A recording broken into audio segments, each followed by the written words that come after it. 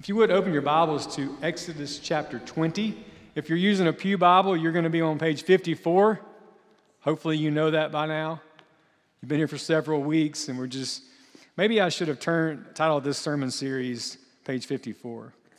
But Exodus chapter 20. Exodus chapter 20, and we're going to be in verse 14. And just a disclaimer as we get started. This passage brings us into, like many of the Ten Commandments, into kind of primary things of what it means to be human. And I know that the world is a complex, fallen place. And so as we're working through this, just know that my hope is to speak with clarity and conviction and compassion and kindness. And I ask that you pray alongside me as we look at God's word together today. In Exodus chapter 20, verse 14 says, "You shall not commit adultery." This is the word of the Lord. Thanks be to God. You know, Brian, a couple of things that you said, you really kind of teed me up for my sermon, and so I really do appreciate that. One of those being, where was I 35 years ago? Well, unlike most of the people sitting behind me, I was alive, 8 years old. And it's interesting to me that the older that I get, the younger people younger than me look. So junior high kids, this is not a slam on you. You just look so young to me. And then the older they get, and then I have this opportunity to do premarital counseling with people. And I swear sometimes when these couples walk in my office, I'm like, "Are you sure? Like, did you drive here? Or did somebody drop you off?" I mean, the older I get, the younger people look. And there is this privilege that God's given me. And I say it to you often that one of the things I love to do is I love to do premarital counseling. And one of the challenges in premarital counseling really is to take whatever preconceived notions people have about what marriage is when they walk in. Because here's the thing, just like Brian said that out in the world we're always being shaped by things, the same thing is true in an understanding of marriage and what that relationship is. And so people, even Christian people who've been raised in the church, oftentimes they walk into my office and we're getting started on what marriage is like. And sometimes I feel like the big mean person. It's like, "I know you're excited, but it's going to be hard," right?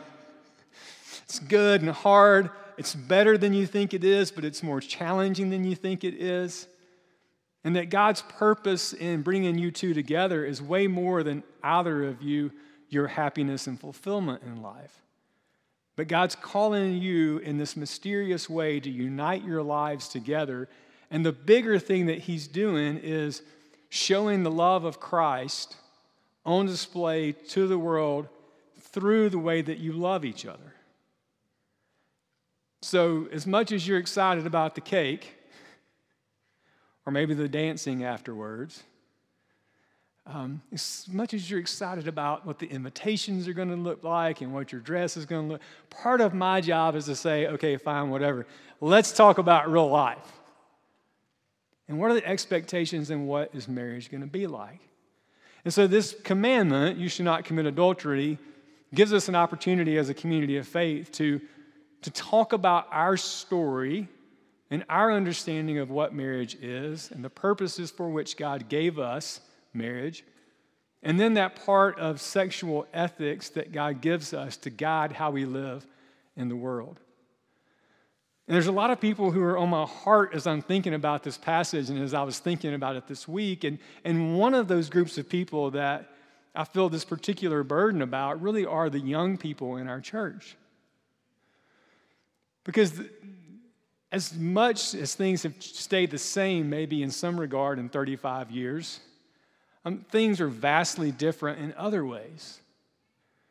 And things and messages that are coming at our children are things that I just got to tell you, when I was their age, I was probably oblivious to. Or when we sat down to watch a football game, there weren't all these concepts that I had to explain to me as a child. Or if you just go to the iTunes store and you're like, "Hey, I just want to listen to some music." Well, like the images that you're going to see there bombarding and the things that you're going to hear sung about are things that are giving you a really different story of what that looks like. That God's created us male and female in his own image to glorify him. And that marriage is this thing where he calls a man and a wife together, a man and a woman together, and they unite your lives. And that part of who we are as humans, that God, this whole understanding of sexual ethics and how we handle this gift that God's given us, constantly you're being given a different story than what Scripture's given you. The Bible says that, he created us different. And there's this part in Genesis chapter 2 where he says that they united their lives and they became one flesh. Right? And that part of who we are is reserved for that relationship that we have. And here's the thing, I'm going to talk to you like you're my own kids today, if you're in that age group.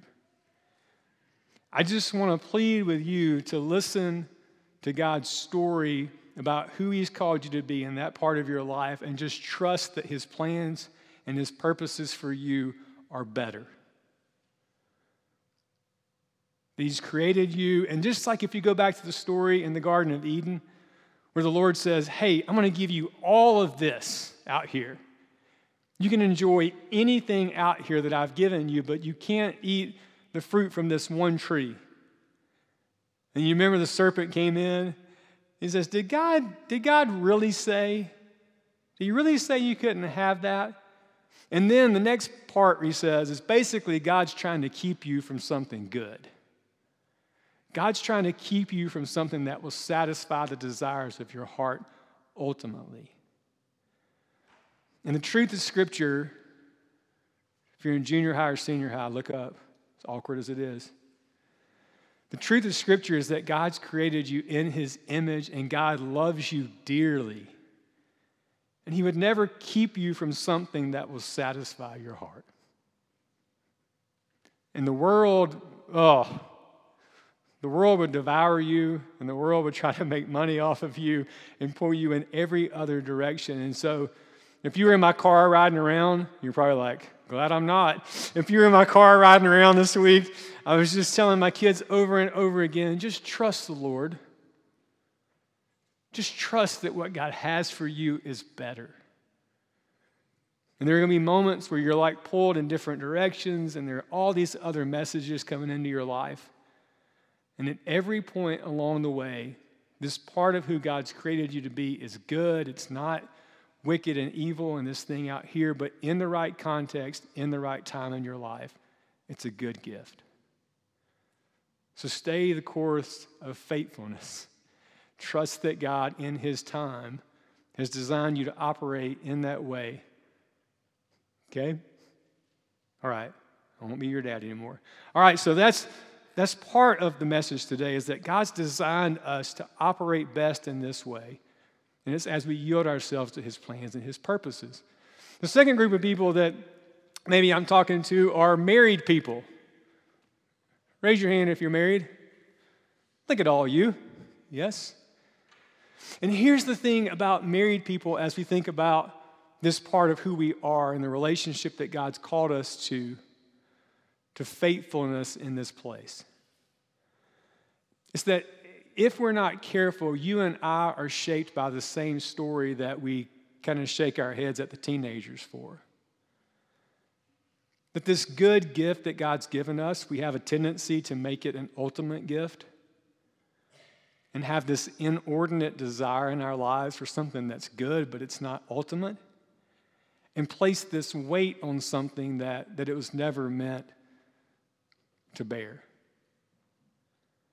C.S. Lewis is really good in this regard when he talks about if you went to some random place that you've never been, some island, some people, and they all gathered into some theater, and there was a tray up front, this covered dish, and someone stood up front and they just slowly removed the top of the tray, and there was a filet mignon in there. And all the people in the auditorium were like, ah! You would say, surely I'm in a place where these people have an inordinate love for food. that something's wrong with their desires in this regard. And in a similar way, with the gift of sex that the Lord's given us for in the context of marriage, that we live in a world where there's this inordinate emphasis placed on that part of who we are. And it is a weight that it cannot bear. And when you are united with someone in covenant marriage, like one of the wonderful things about that is that, like Miss Sharon said, you make this covenant forever. But here's maybe God's humor in all of it. As beautiful and handsome as you are on that day, it's only going downhill from there. Amen? Yeah. You'll find yourself a 43-year-old and like one of your parts of your morning routine is to make sure no hair is sticking out in some weird place it shouldn't be. You know, like wedding day, everything's perfect, everybody's there, your dress is great, you're great, everybody's loving life. But the truth of the matter is that as you go on throughout your life, it's just life. And you wake up, and that person on the other side is getting older every day, and you're getting older every day. And the hardships of life are happening, and it's not a honeymoon every day of your life.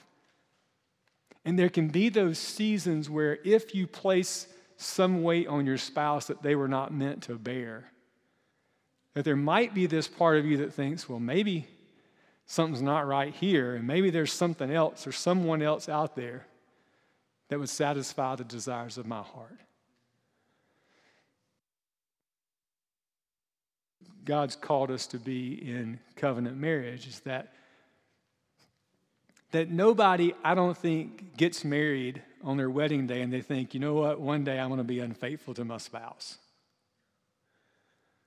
There's no minister, I don't think, that graduated seminary and was like, man, I can't wait to, I don't know, mid-40s, maybe I'll steal some money from the church. Maybe I'll have an inappropriate relationship with someone and like totally ruin my life and the church's witness. Maybe I'll do that. You think any minister's ever done that? No. But somewhere along the way, our hearts, if we don't guard them, if we don't remind ourselves of who our spouse is and the role that they play in our lives, or if we don't remind ourselves that this part of who we are is a good part of us, but not an ultimate part of us, there can be that temptation for us to put a weight on that and to look outside of our marriages and in a moment give up everything that is so good and honorable in our lives and make this trade for something that never can deliver on its promises. One of the wonderful things about being the pastor in this church and being around for a while is that I've gotten to see lots of more senior saints do marriage. And there's this one couple in particular that I can remember. He was a faithful member of our church, and his wife, faithful member of our church. But toward the end of her life, she developed dementia. And so she didn't know who she was. She didn't know who her husband was. And I'd stand back in the narthex on Sunday mornings, and one of my favorite things to see when they were in our congregation and alive would be the two of them walking in the back of the narthex. And he'd gotten up that morning and helped her get dressed, and he helped her get ready and wheel her into church. And she didn't even know who he is.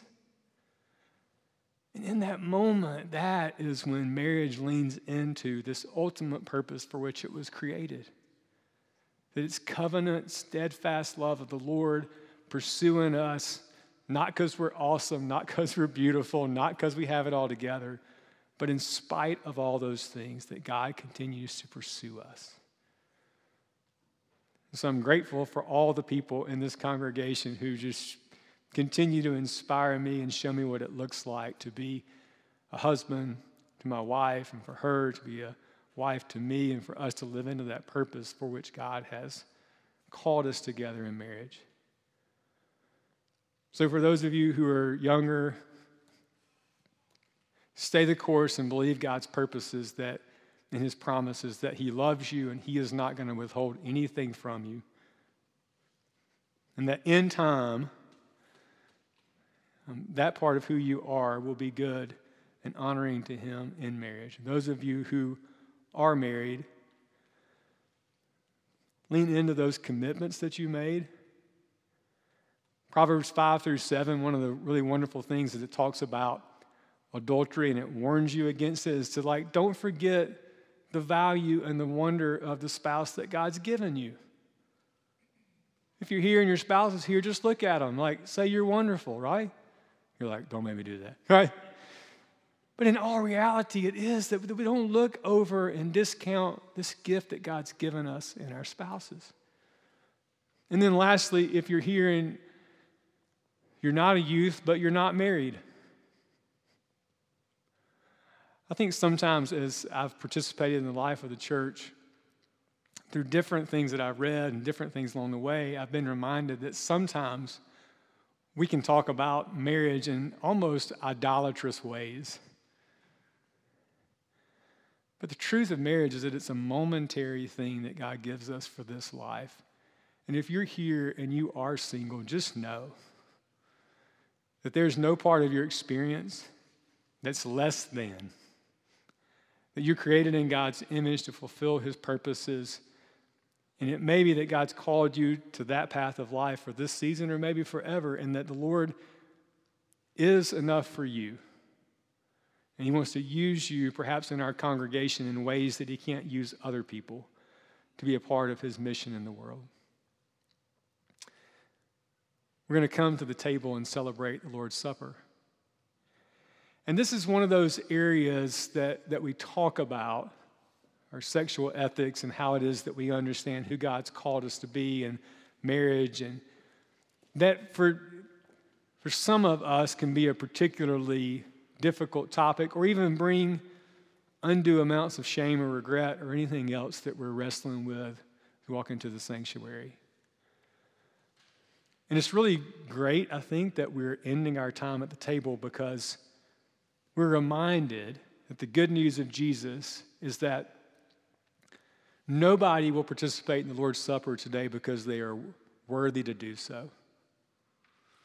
Not one person in this sanctuary is worthy to come to the Lord's table or to celebrate the Lord's Supper, but it is a gift of his mercy to us.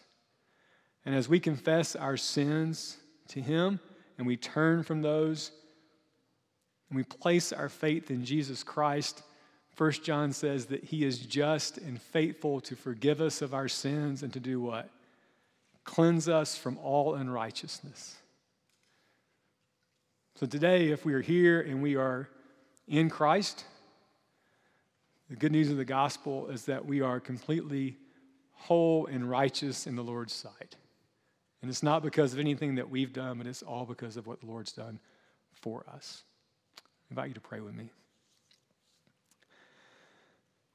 Lord, we thank you that you love us enough to give us your truth and to give us a path for how we can live in this world in a way that will satisfy the desires of our hearts most ultimately and bring glory to you. We thank you for the gift of marriage. We thank you for giving it to us that we might better understand what it looks like that you love us in the person of Jesus Christ. And we pray that you'd form a hedge of protection around our young people.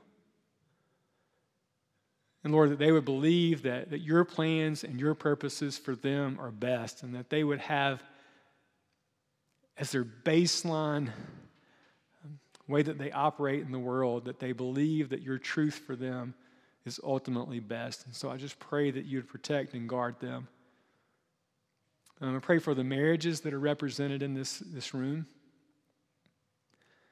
that you'd be at work in the life of each person, that you would allow them to know the joy and the peace and the security that comes from living in a covenant relationship based on unconditional love, rooted in their understanding of your love for them in Jesus. For all of us, Lord, I pray that you would help us to experience and enjoy the good gifts that you give us in a way that's proportionate to what they ought to be. And where we have disordered loves, where we have disordered desires, Lord, that you would help us to be more of who you call us to be and understand how you would have us to live life in this world. As we prepare our hearts to come and celebrate the Lord's Supper, Lord, I pray that you would help us to do so. For those of us who are followers of Jesus, who are in Christ, that we would, yes, take with seriousness our understanding of the bread and the juice and what they represent, but that we would also come with a certain sense of joy and gladness, because we know that we come not on our merits, but on the merits of Jesus. We offer this prayer in his strong name. Amen.